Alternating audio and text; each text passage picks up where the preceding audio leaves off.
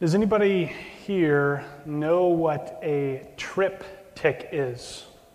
A TripTik travel planner. Anybody know? Apparently not. Yeah, before everybody had GPS on their phones and in their cars, there were these crazy things that people used to get from place to place called maps. And if you've ever been on a vacation or in a car ride somewhere where you're trying to use a map to get to where you're going, you know that the prospect of unfolding a map in the car and then refolding it in the car, that there's a significant chance that when that happens, the car is going to wreck and go off the road. And so it's probably not a coincidence that AAA, also a car insurance company, came up with these things called TripTiks. And what these were, I would assume they don't make them anymore, but they may still, is that you could go to a AAA office and say, I'm going on vacation to this place. I live here, this is where I'm going, these are all the places I want to stop along the way and all these important things that I want to do. And what they would do is they would take that information and then print out these series of little one-page maps and then bind them together. So you would get this booklet about the size of a folded map that you could just flip through as you went on your trip. And when you came to a city, there'd be this fold-out portion which would give you kind of an exploded, zoomed-in view of the city so you would know where you needed to go to get around or get through the city. The AAA people would mark construction and do all kinds of other really helpful stuff. And throughout the whole trip, there would be this highlighted line that if you didn't want to get lost, if you just stayed on that line, you wouldn't have to worry about it. Remember many trips sitting in the front seat of the car, flipping through this little booklet as my dad drove us places.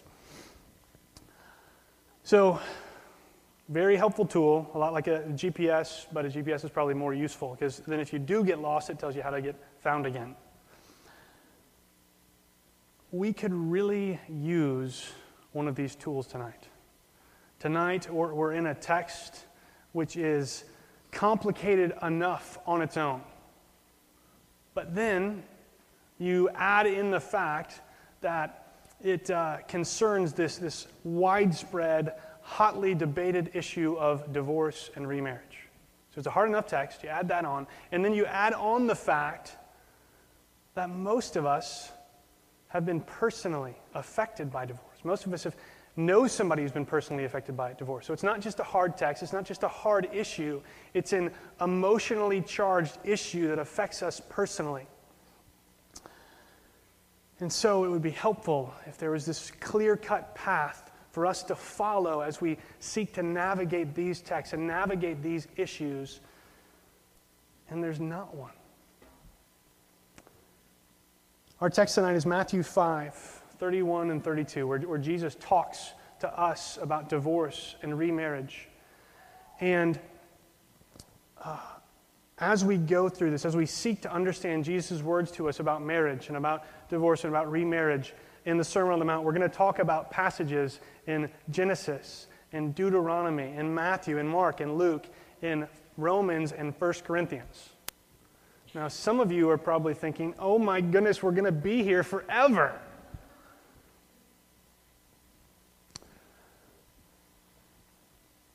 And we might be. We're going to take quick looks at these passages, but I'm probably also going to use some of my rollover minutes tonight. All those weeks where you thought, that was a short sermon.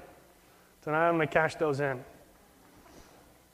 So as we go through this text, just realize that the reason why we're spending the time here we're spending is because these issues are so important. And I'd also just ask you to realize that this isn't a real exciting topic to talk about. And so I hope that the importance of this issue will be enough to keep your focus on it as we go through these texts. Before we get started, before we read the verses in Matthew, I want to give you a quick summary of the landscape of this debate on divorce and remarriage in the Bible. So we have this slide up here, which shows the four, what I would call the four biblical views on divorce and remarriage. There are other views, which I would say are non-biblical, but if you want to learn about those, you're going to have to talk to somebody else. So this first view on the left, it's pretty simple. No divorce, no remarriage. There aren't any biblical grounds for divorce, and if a divorce happens, the Bible prohibits remarriage. The second view is that there's no divorce in the Bible except in the case of adultery or abandonment. And when those happen, even when those happen, those biblical divorces, remarriage is still prohibited. The third view, this is the majority view, there's no divorce except for the case of adultery and abandonment. And when those two things happen, then remarriage is allowed according to the Bible. And the fourth view is no divorce except for adultery and abandonment, but yes to remarriage, just an unqualified yes, meaning that if people got divorced in the past, even if it wasn't one of these two that are accepted according to the Bible, you can still get remarried. So the majority view is this third one. Lots of smart guys like D.A. Carson, Craig Blomberg, John Stott, John MacArthur, John Murray, probably a few other guys named John, and lots of smart guys hold this view. Tonight, I'm going to disagree with all of them. Just to give you a little hint of where we're going, and I'll explain why along the way. So let's go ahead and read Matthew chapter 5, verses 31 through 32. If you don't have a Bible, there's some at the end of the rows, and you'll find tonight's passage in those Bibles on page 810.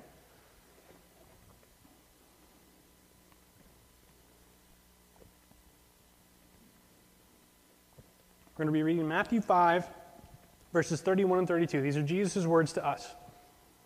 He says, "It was also said, whoever divorces his wife, let him give her a certificate of divorce.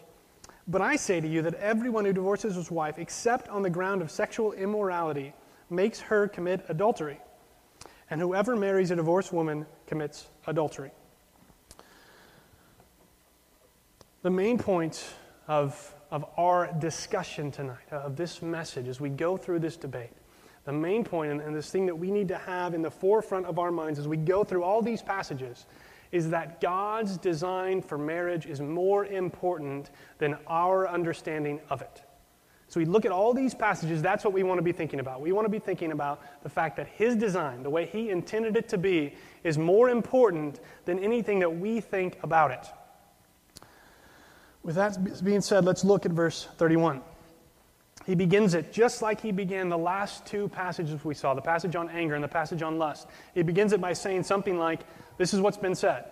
He says, "It was also said, whoever divorces his wife, let him give her a certificate of divorce." So again, he quotes a passage of the Old Testament. The last 2 weeks he's quoted one of the Ten Commandments. Tonight he quotes a passage from Deuteronomy. This is from Deuteronomy 24, verse 1. So we need to go back there and we need to look at this passage if we want to understand what it is that Jesus is saying. This passage in Deuteronomy is kind of fueling this debate that Jesus is talking about in his day. But before we go to Deuteronomy 24, we need to go back a little bit further to Genesis 2:24. This is the first passage that kind of kicks off marriage in the Bible. Jesus is going to quote this passage, Genesis 2:24, later in Matthew. And so he obviously thinks it's important for the marriage debate, and so we need to read it as well.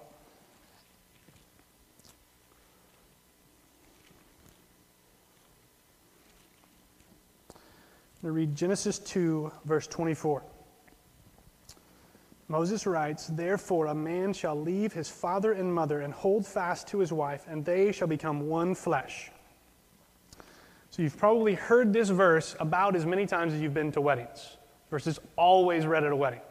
If it's not read at a wedding, then there's something weird about that wedding. So we know what happens at the beginning. In the beginning, God creates everything. He creates man, and he finds out that it's not good for man to be alone, he says. And so he creates woman to be a helper for them, and then they marry. They become one flesh. And this is what God is talking about in verse 24. He says they become one flesh. This is a one flesh, a unique relationship between a man and a woman, and it's enduring. It says that a man will hold fast. He holds fast to his wife. This same word is used, we've probably heard it talked about as cleave. It's also used in Job to talk about what happens to two dirt clods. If you Think about two clumps of dirt. When it rains, they become wet, they turn into mud, and then they kind of meld together and then dry. And so there aren't two clumps of dirt anymore, there's one. This is the same word. And that's the kind of image that Genesis gives us of marriage, that these two people come together. God does something in them, and they become one flesh. It's as if they're just one person now instead of two.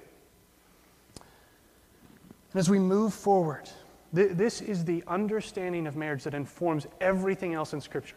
As we walk through Deuteronomy, we look at what Jesus says in the Gospels, and we look at what Paul says in his letters, we need to be thinking about the fact that this was God's original design for marriage. It's screwed up because of the fall, but this is what God said was good. So let's go ahead and go to Deuteronomy 24 now. Deuteronomy is the 5th book of the Old Testament. Just flip over a little bit to the right, and you'll find it. We're going to read verses 1 through 4 of Deuteronomy 24.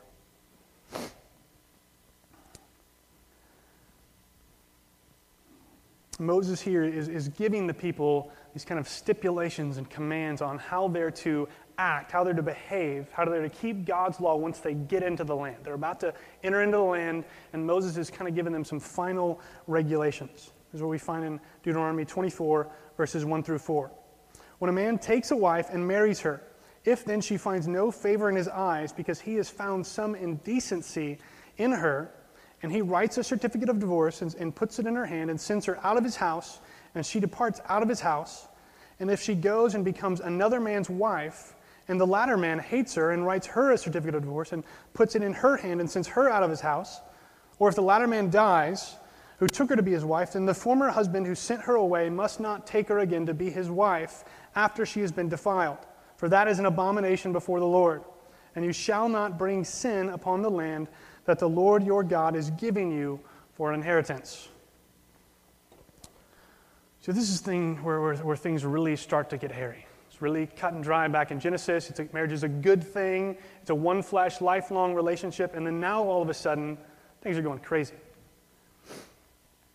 The first thing we need to realize about this text in Deuteronomy is that it's what we could call a descriptive text instead of a prescriptive text. This means that instead of prescribing something like you need to do this, it describes something that's happened. So Moses is describing this situation, and then he's going to make a judgment based on it.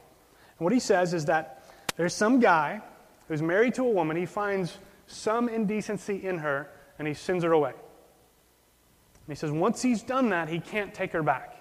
So that's what Moses is saying. The problem for us is that Moses was really vague. Instead of saying this is exactly what some indecency means, he just kind of throws out that phrase. And these two little words, some indecency, are what spark the marriage debate that exists even in Jesus' day. It's what he's responding to.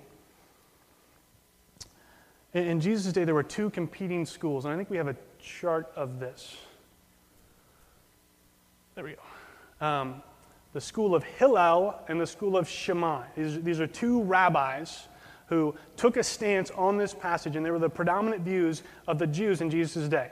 The school of Hillel thought that this phrase, some indecency, meant essentially anything. The rabbi even gave an example of a woman spoiling a meal. So like, if your wife burns supper, that's an excuse to divorce her. Or if you find somebody better, that's some indecency, some deficiency in the woman. And so Hillel would be the more liberal view.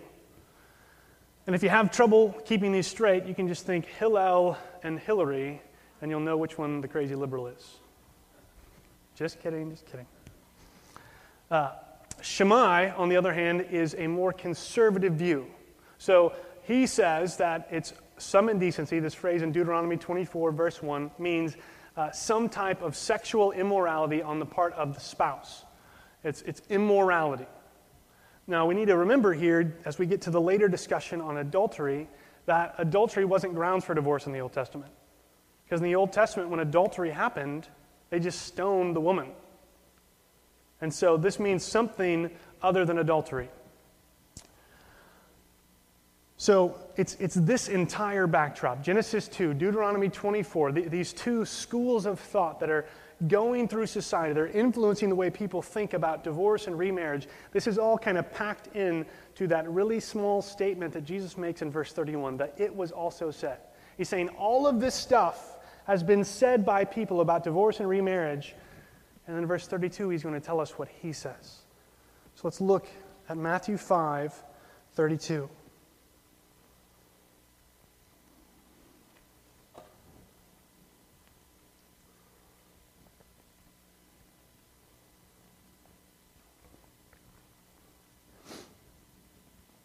Jesus says, "But I say to you that everyone who divorces his wife except on the ground of sexual immorality makes her commit adultery. And whoever marries a divorced woman commits adultery." So we're going to take this phrase, this statement by Jesus, in two pieces. We're going to focus first on what he's saying about divorce, and then later we're going to come back and we're going to talk about what he's saying about remarriage. And as I said before, the question for us right here is, does Jesus allow for divorce in the case of sexual immorality, in the case of adultery? Does Jesus make an exception? And a majority of conservative, Bible-believing, smart Bible scholars say yes. I say no. I think no. And I'm going to explain why. To unpack this, we're going to turn to Matthew 19, which is where Jesus gives us the same information and also gives us a little more context. This is the context of Jesus' debate with the scribes, with the Jews. And so we're going to go there to see everything that he says on the topic. So turn with me to Matthew 19. We're going to read verses 3 through 12. Normally I'd probably wait until we got here to cover this, but it looks like it's going to be a while. So I want to cover this now so that we know the whole issue instead of one small part of it. So we're going to read Matthew 19, verses 3 through 12. And Pharisees came up to him and tested him by asking, "Is it lawful to divorce one's wife for any cause?" He answered, "Have you not read that he who created them from the beginning made them male and female, and said, 'Therefore a man shall leave his father and mother and hold fast to his wife, and they shall become one flesh.' So they are no longer two, but one flesh. What therefore God has joined together, let not man separate." They said to him, "Why then did Moses command one to give a certificate of divorce and to send her away?" He said to them, "Because of your hardness of heart, Moses allowed you to divorce your wives, but from the beginning it was not so. And I say to you, whoever divorces his wife except for sexual immorality and marries another commits adultery." The disciples said to him, "If such is the case of a man with his wife, it is better not to marry." So what happens is these Pharisees, these Jews, come to Jesus and they question him. Essentially what they're asking him is they're saying, is it lawful? Is it permissible? Is it okay for a man to divorce his wife for any cause, for any reason? They're basically saying, do you agree with the school of Hillel? Do you agree with this guy who says that Deuteronomy 24 means anything? How does Jesus respond? Jesus responds by quoting to them Genesis 2:24. He responds by taking them back to the beginning, by taking them back to God's intention for marriage from the very, very beginning. He says that the one flesh relationship that God makes shouldn't be broken by man. Verse 6, he says, "What therefore God has joined together, let not man separate." So the Jews respond. They say, well, if that's true, then why did Moses command us to give her a certificate of divorce and send her away? Why did Moses command us to do this if God said this? If you notice, Jesus points out a very similar thing to what I pointed out when we looked at Deuteronomy. He says, Moses didn't command you to. He allowed you to. He didn't say you had to do this. He made an exception because your hearts were hard. He's essentially saying because you were wicked, Moses allowed you to do this. And then in verse 9, Jesus gets back to this statement that he makes to us in Matthew 5. He says, And I say to you, whoever divorces his wife except for sexual immorality and marries another commits adultery. So this phrase, this small little phrase, the except for sexual immorality, 4 words, that's normally called the exception clause in Matthew. That's what everybody calls it, the exception clause. It's where most people, most scholars think that Jesus makes an exception for divorce in the case of adultery. The problem for us, as we read the Bible, as we seek to understand the Bible, is that while Matthew has this, Mark and Luke don't. In Mark and Luke, we see Jesus making these absolute statements. I think we have a slide of, there we go, where you see in Matthew 5:32 and 9:19, he includes the phrase, except for sexual immorality, or except on the ground of sexual immorality. But in Mark, it's just whoever divorces his wife and marries another commits adultery. In Luke, it's everyone who divorces his wife and marries another commits adultery. There's no exception in Mark and Luke. And so when we come to passages like this, where it seems like 3 Gospels are in contradiction with each other, we have to ask, what's going on? Why is this the case? Why does Matthew mention it if Mark and Luke don't? The people that hold the majority view that I talked about before, these people explain this. They say, well, Mark didn't include it and Luke didn't include it because it was just so understood. It was a widespread understanding among the people because of this debate going on that there was an allowance for sexual immorality. Everybody thought that. Even the most conservative school thought that. So that's why Mark and Luke don't include it. But the problem with this is that those same scholars think that Mark and Luke were written to primarily Gentile audiences. The book of Luke, we know, is written to a guy named Theophilus, so clearly not a Jewish person. So if that's true, why would Mark and why would Luke assume that these guys who are Gentiles are going to be familiar with a debate that's Jewish? When I was in D.C., I was having a conversation with an English guy about soccer. We're talking about soccer, and we were giving this other American trouble because he's a fan of Man United. He's a fan of Manchester United. And another American kind of walked up while we were giving him trouble and didn't really understand what was going on. And I explained to him, I said, well, they're like the Yankees. And he immediately knew what I meant. But the English guy said, well, what does that mean? You see, because the American guy was familiar with baseball. He knew the culture of baseball, and so he knew what I meant by they're like the Yankees. But the English guy knew soccer. He didn't know baseball. So when I made that comparison, he was lost. And I think that this is a way that we can kind of understand what I'm saying here is that Mark and Luke, their readers just wouldn't have had the categories that Jewish people had. And I doubt, I just can't believe that 2 writers of Scripture would assume something so important. And so, I think there must be something else.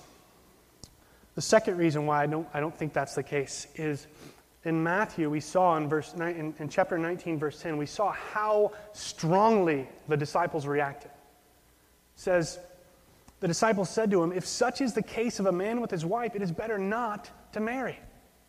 If Jesus is simply upholding what was the common understanding of the day, if he's just saying, I'm saying the same thing everybody else says, why would the disciples react this way? They're reacting as if Jesus is raising the standard. They're reacting as if he's making the standard so high that they don't think they can keep it. And so they say it's better not to marry. So, if I don't think they're right, how do I think we should explain? How do I think we should explain why Matthew has it and Mark and Luke don't?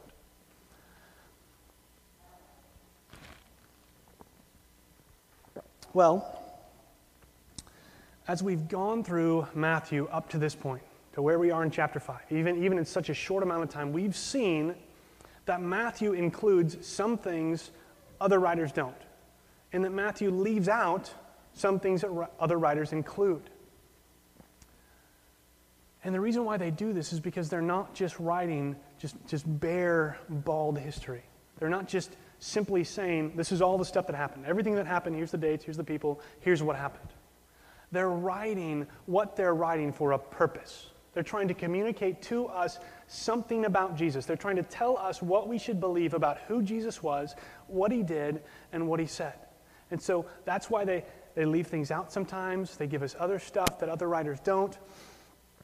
And when they do this, usually when an author does this, it's because he's trying to make to us some sort of theological point. He's saying, I'm including this thing. I'm choosing to take up space on the paper that I'm writing with this point because I think it's important. I think my readers need to know this, and so I'm going to put it in.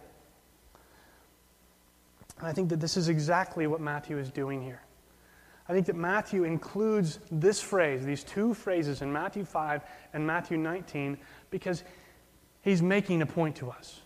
I think he's explaining something that we need to know. He's giving us information that we should know, and that's why he puts it in here. I think that what he's doing, I think the reason why it's in Matthew, why it's not in Mark or Luke, is because Matthew is explaining to us a situation that happens earlier in his gospel. He's explaining something that happens in the first few chapters of his gospel that doesn't happen in Mark or Luke, so they don't need to explain it. I think that what Jesus means when he uses this phrase, sexual immorality, in Matthew 5 and Matthew 19, I think he's talking about fornication. He's talking about premarital sexual immorality. Let me explain why. This word that's translated sexual immorality is the word porneia. It's this kind of generic Greek word to refer to sexual immorality. It's also used to refer to more specific things. So if you think of a similar word in English, like lust, we use lust to refer specifically to sexual desire. But we also use lust to talk about a lust for power, just a strong desire that someone has. In the same way, this word in Greek can be both broad and really narrow. But I don't agree with the people that it means adultery. I don't agree with the people that it means vague sexual immorality, and this is why. The first is that Matthew could have used the word adultery if he wanted to. He used it in the passage we talked about last week. He used the word for adultery. He also uses it in the passage we're talking about tonight. He uses it in multiple places in his gospel. So if he was talking about marital unfaithfulness, why not use that word? Because he obviously knows it. He obviously uses it. Why not use it here? We also see the word porneia used in Matthew 5:19. I don't know if we have a slide of this, but it's a list of vices. And what Jesus says here is, he says, "For out of the heart come evil thoughts, murder, adultery, sexual immorality, theft, false witness, and slander." Okay, so here we see it. Right alongside adultery is sexual immorality. So in Matthew's mind, as he's using these words, he clearly thought they were different enough to include both of them in this list. He includes sexual immorality right alongside adultery, so as if they're distinct from each other.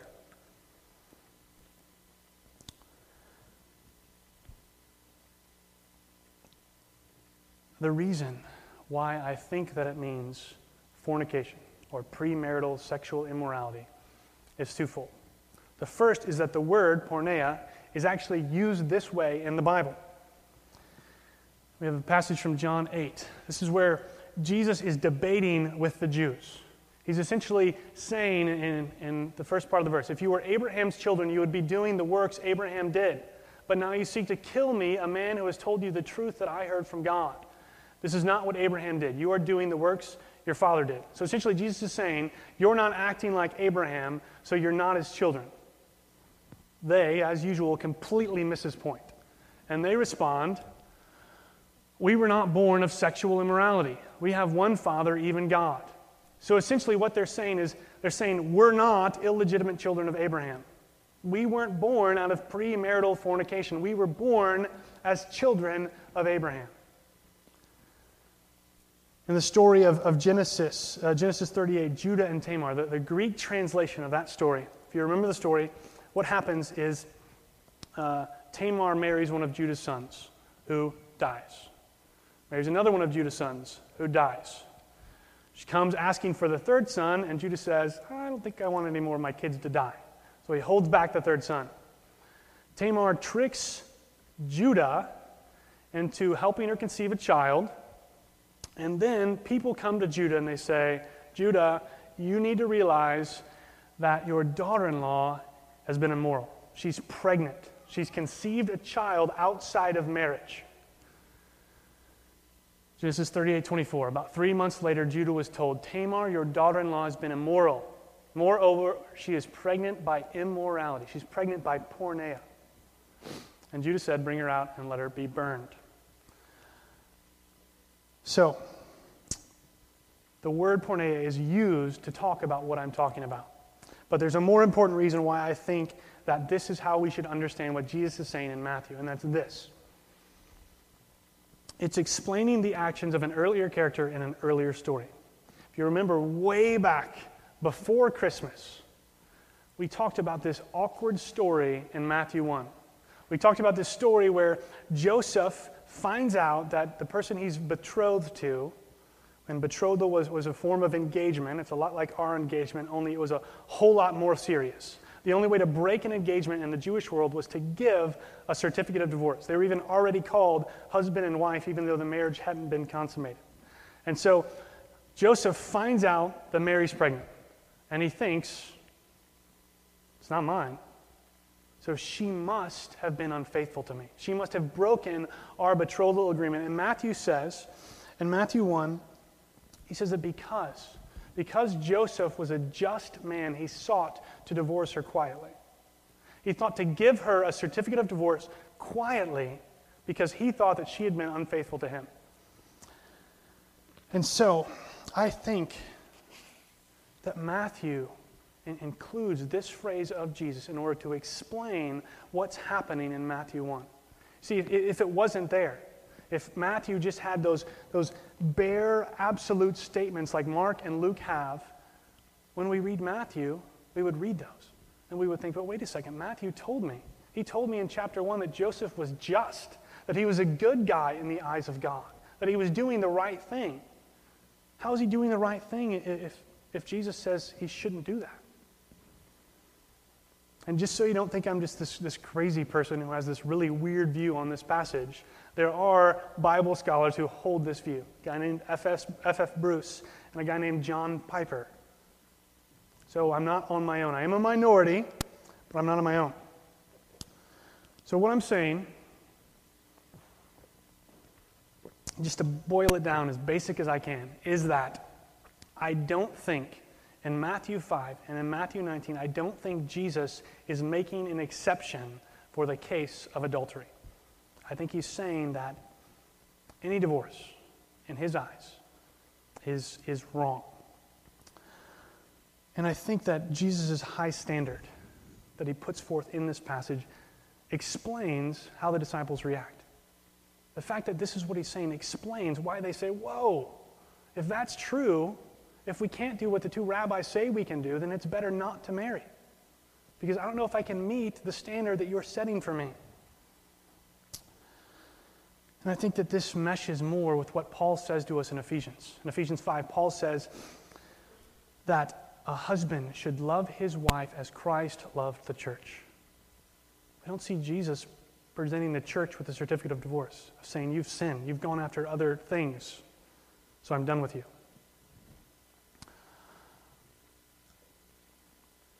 The next question we have to address, and I've said I don't think Jesus gives an exception for divorce. But what about Paul? Does Paul give an exception for divorce? To answer this question, we need to look at 1 Corinthians 7, verses 12 through 16.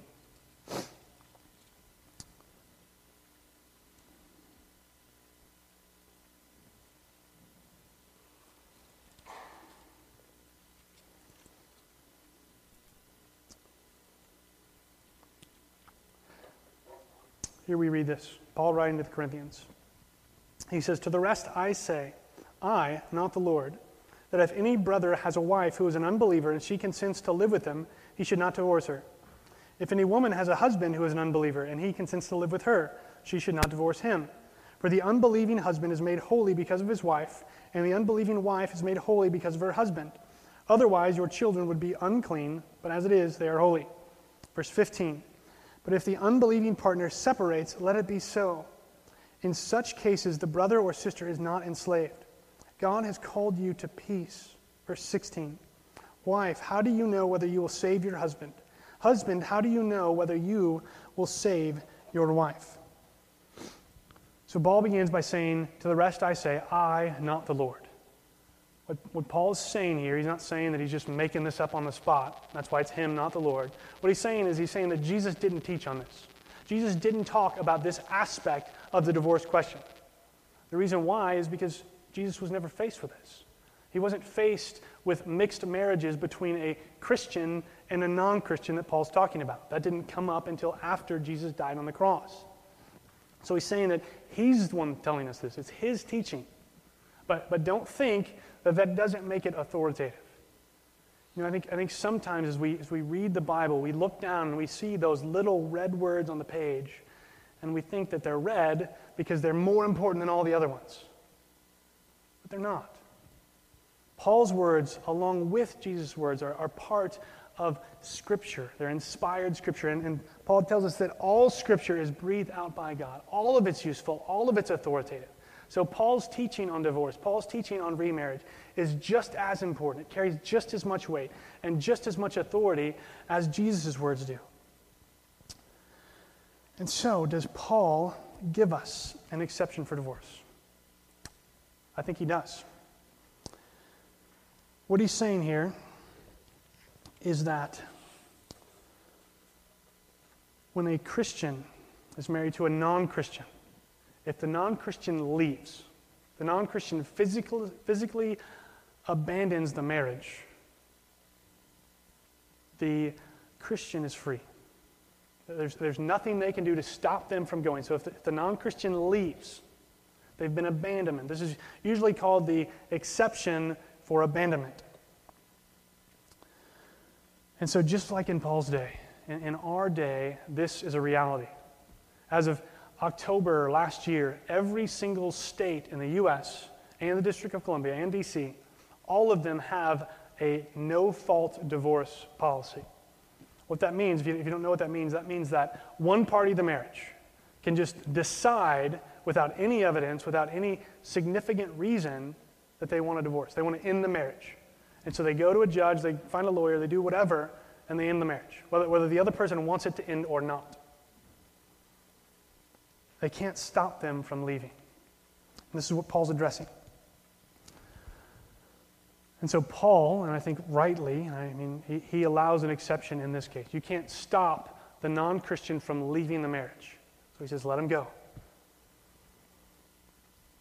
And in reality, I think that all the other exceptions we come up with, a lot of times when you talk about divorce and remarriage, people will say, well, what about this? What about abuse? What about when the husband is just lazy and doesn't earn any money and the family's broke and he's unwilling to do anything about it? What about adultery? What about neglect? What about all these other things?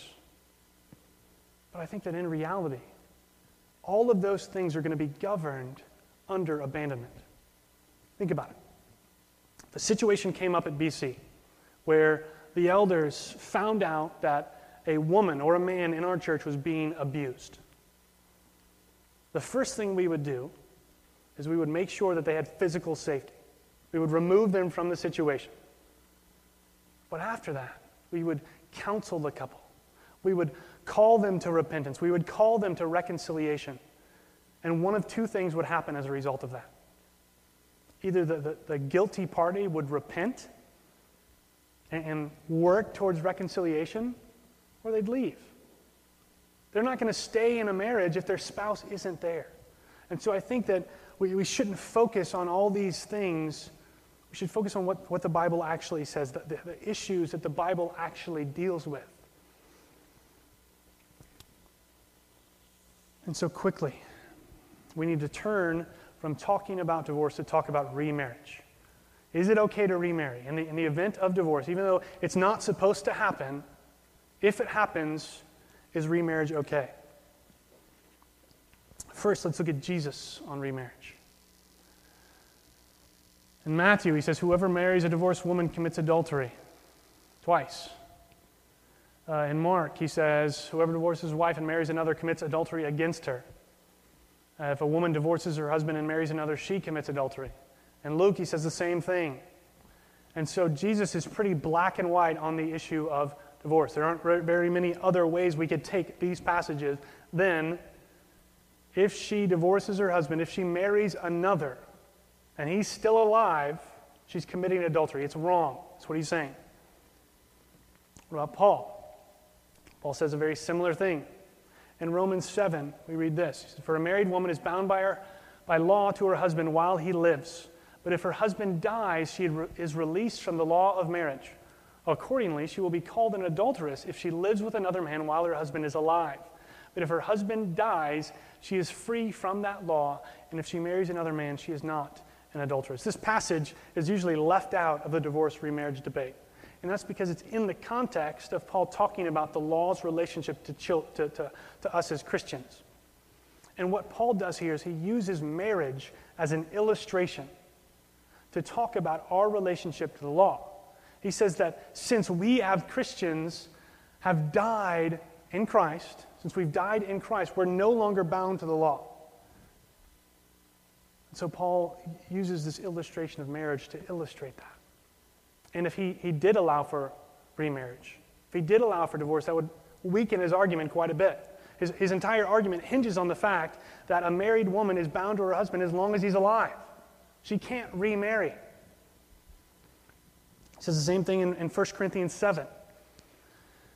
He says, to the married I give this charge, not I, but the Lord. Saying, Jesus taught on this.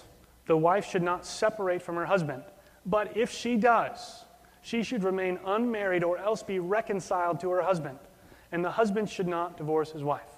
So again, pretty clear. If she does divorce, which she shouldn't do, but if she does it, she needs to remain unmarried. In 1 Corinthians 7:39, and this is a lot of people try to get off the hook of what the New Testament authors are saying by saying that in the event of these exceptions, it's okay to remarry. But Paul, in 1 Corinthians 7:39, after he's made the exception for abandonment, says this, a wife is bound to her husband as long as he lives, but if her husband dies, she is free to be married to whom she wishes, only in the Lord. So he's saying that she can't remarry until he dies. She can't remarry as long as he's alive. So, in my mind, both Paul and Jesus agree that there's no remarriage. So why don't they? Are they just these two mean old guys who don't want people to get married and have fun? I think the reason why they don't allow remarriage is for repentance. This early Christian author known as the Shepherd of Hermas, he said a whole lot of whacked out crazy stuff. But he also said some really good stuff. And commenting on the passages from Matthew and Mark that we've talked about, he says this, because of the possibility of repentance, the husband ought not to marry. Think about it. If two people get divorced and one of them marries someone else, the guilty party of that marriage can't come back and reconcile because they're married to somebody else. And so the author of the Shepherd of Hermas is saying, because of repentance, so that that spouse has an opportunity to fully repent and fully reconcile, don't get remarried. I think Paul's saying a similar thing in 1 Corinthians 7:16. He says, for how do you know, wife, whether you will save your husband? Or how do you know, husband, whether you will save your wife? This is right after he says, let them go. If they want to go, let them go. He's saying, you don't know what's going to happen. Maybe they're going to come back. Maybe they're going to be saved. They're going to come to faith in Christ by how you treat them. And so not remarrying leaves open a pathway of repentance and reconciliation to the guilty spouse. All right, let me give a quick summary real quick before we go on to talk about application. I think that the Bible says that, this is second column here, is what I think. So I don't think the Bible allows for divorce. I don't think there is such a thing as a biblical divorce except in the case of abandonment.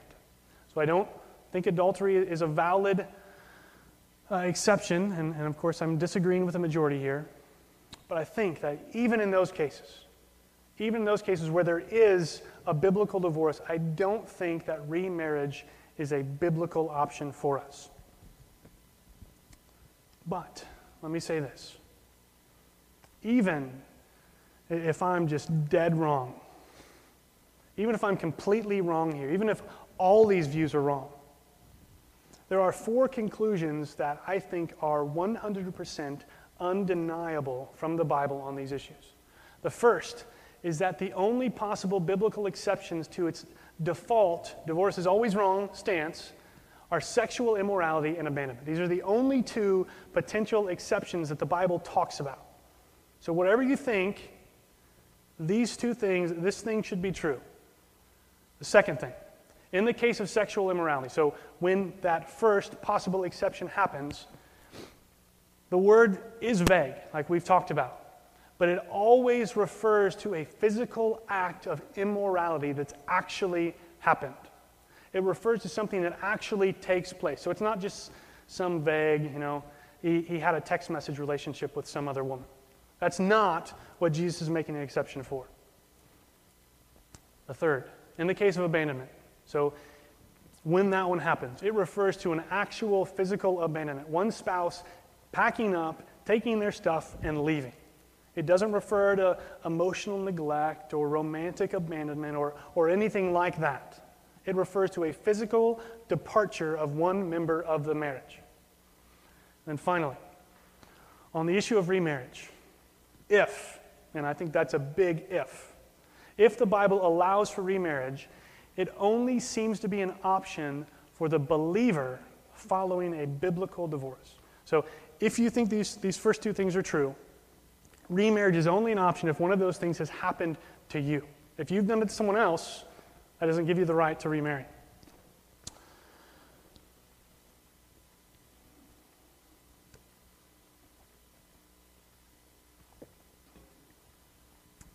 So, all that being said,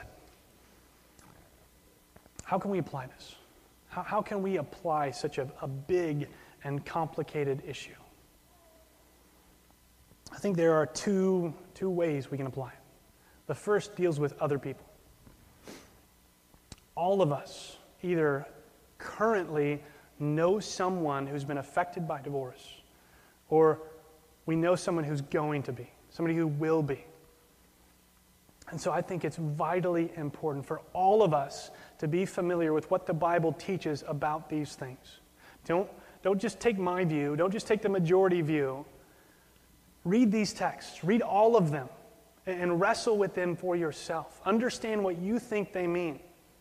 And don't just separate them into this abstract, this is what it might mean. Think about real people you know in real life situations.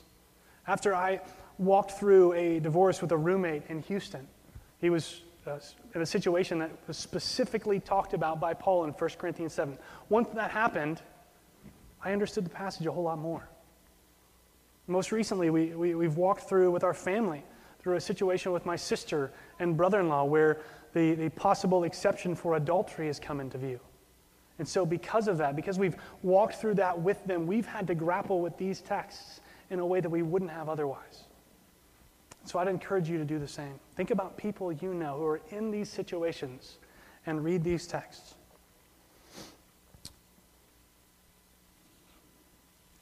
So maybe you know somebody, or maybe you yourself. Obviously, I don't know everyone here tonight. Maybe you're in a situation, or someone's in a situation where they've carried out a non-biblical divorce. Or maybe they're in a situation where they've done that and then they've remarried. How do we counsel those people? What do we do to talk and minister and help those people understand what the Bible says? Well, I think like any sin, no matter what it is, we need to understand what the Bible says about it. And then we need to repent and work towards reconciliation if we can. So if we know somebody who's been through a divorce, like my sister, I need to call her to repentance. I need to call her to reconcile with her husband. I need to teach her what I think the Bible says and push her in the direction it goes. Don't be mean, don't be heartless, but lovingly try to lead them to repentance.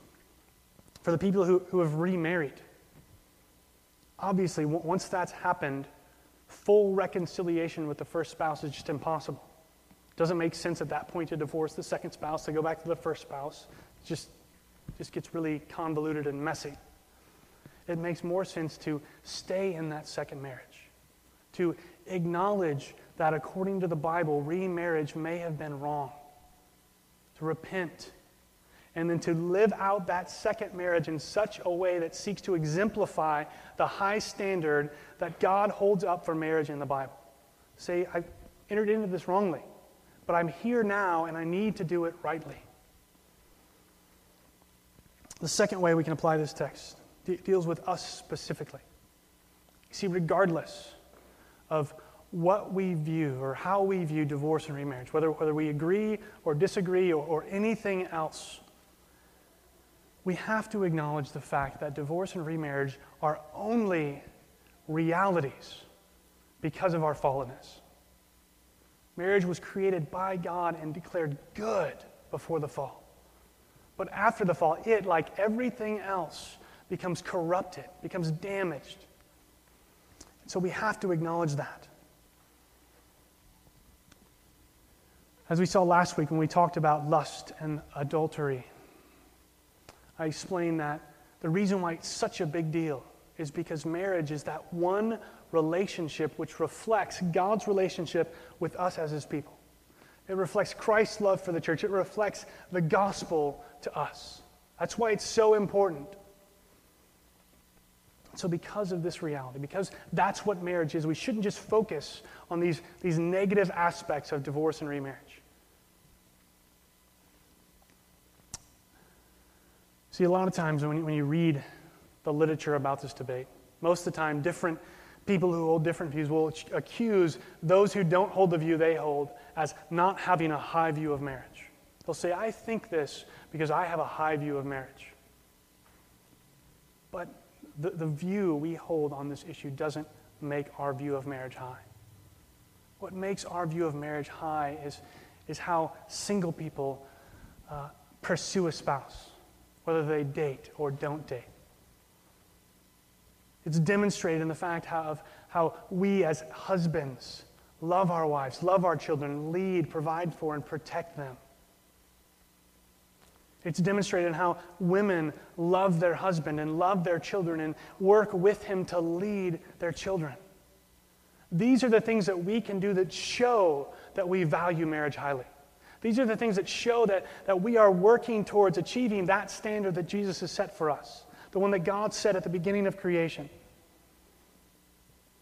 When we focus on that standard, instead of all the exceptions that there may or may not be to the standard, when we do that, we're closer to living like He's called us to live. That's what we need to focus on.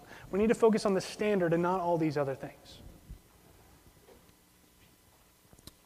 I said earlier tonight that the reason why I take the view that I do is because of what Paul says to us in Ephesians 5. The fact that he says marriage demonstrates Christ's love for us, demonstrates the gospel. And I read that, and I think about my life. I think about the fact that I was saved at a young age, and then I rebelled, and I rebelled, and I rebelled, until finally He took drastic measures to get me to come back. And when He got me to come back, He didn't just look at all my sin and all my shame. He didn't recite for me a laundry list of all the things that I had done. He didn't just look at my body, which was polluted by immorality. He didn't just hold those things against me. He didn't pull out this contract that I entered into at salvation and highlight the fine print and show me all the exceptions to His love for me. Jesus doesn't do that. And if you're here tonight and you have a relationship with Christ, you know that those things are true because you are His. You know that nothing that you do is going to change the love that He has for you. If you're here tonight and you don't know that, you don't experience that reality, you haven't experienced that reality, know that out there, somewhere, beyond what you've experienced, there is a love that is more faithful than anything else. We sing a song here which has this line in it that describes Christ's love, and it says that His love is more faithful than the morning. I love that line. See, it doesn't matter who we are. It doesn't matter what we've done. It doesn't matter what our personal life is like. It doesn't matter what our marital history is like. It doesn't matter what our parents' marital history is like. More certain than the fact that the sun is going to go down tonight and rise up tomorrow is the fact that Jesus loves us. His love is more faithful than the morning. And the reason why we know that is because He proved it. His blood shed for us on the cross demonstrates that to us. He paid the penalty we were due for our sins.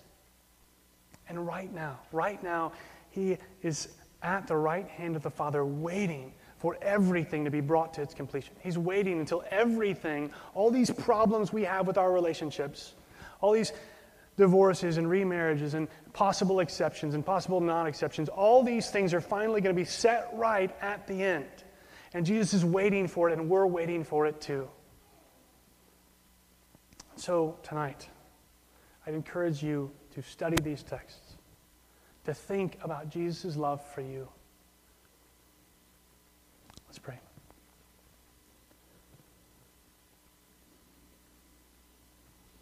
Father, we thank You that it was not good for man to be alone.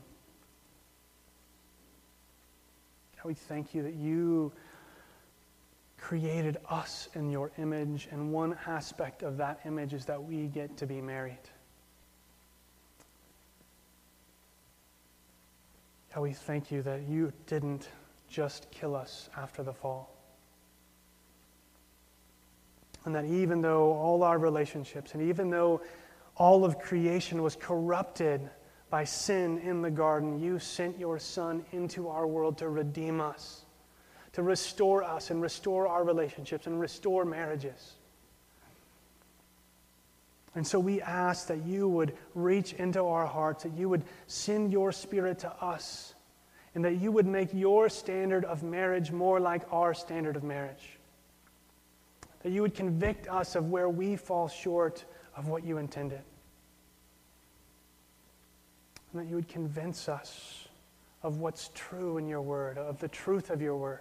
You would help us understand it.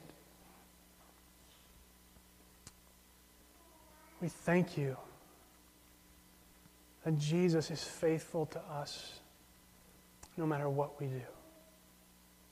We thank You that His love, that Your love, is more faithful than the morning. In Jesus' name we pray. Amen.